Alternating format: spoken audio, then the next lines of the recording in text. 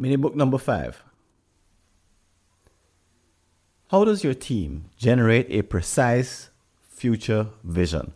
Subtitle: Do you go bareback or grab a saddle? Your strategic planning team has chosen a long term target horizon. Let's say that it encompasses 22 years. Following the endpoint method, they now look forward to the next step. Finally, some brainstorming around preferred futures is about to begin. Fun. But what is a good way to start? Is there a structure to follow that can guide such a creative discussion? Or should it be left to vibes, or instinct, or chance?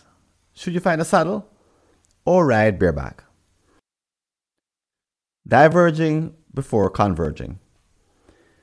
Just to recap, by now you may have noticed the cadence in the typical endpoint retreat from prior inning books.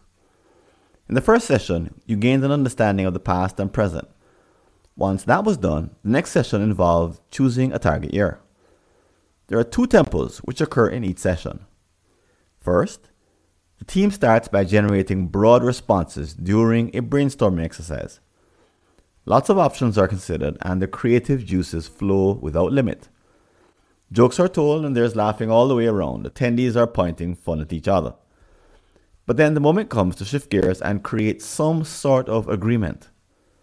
The stage shifts dramatically, usually led by a facilitator who transforms from someone who encourages diverging addition of fresh items into a driver of convergence. Now it's time for everyone to get on the same page. Why?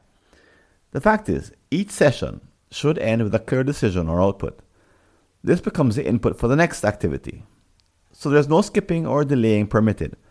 A brick must be laid now so that another may rest on top of it. Is there any pressure? Absolutely. But this is no time to lose rigor. And yes, sometimes things may get testy.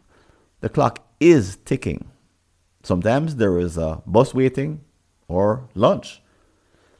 But there cannot be a next step without successful completion of the one currently underway.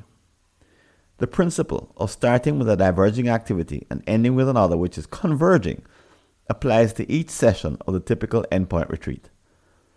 In fact, the next one is quite challenging. Why? Stick around to the end of the mini book and you'll see why.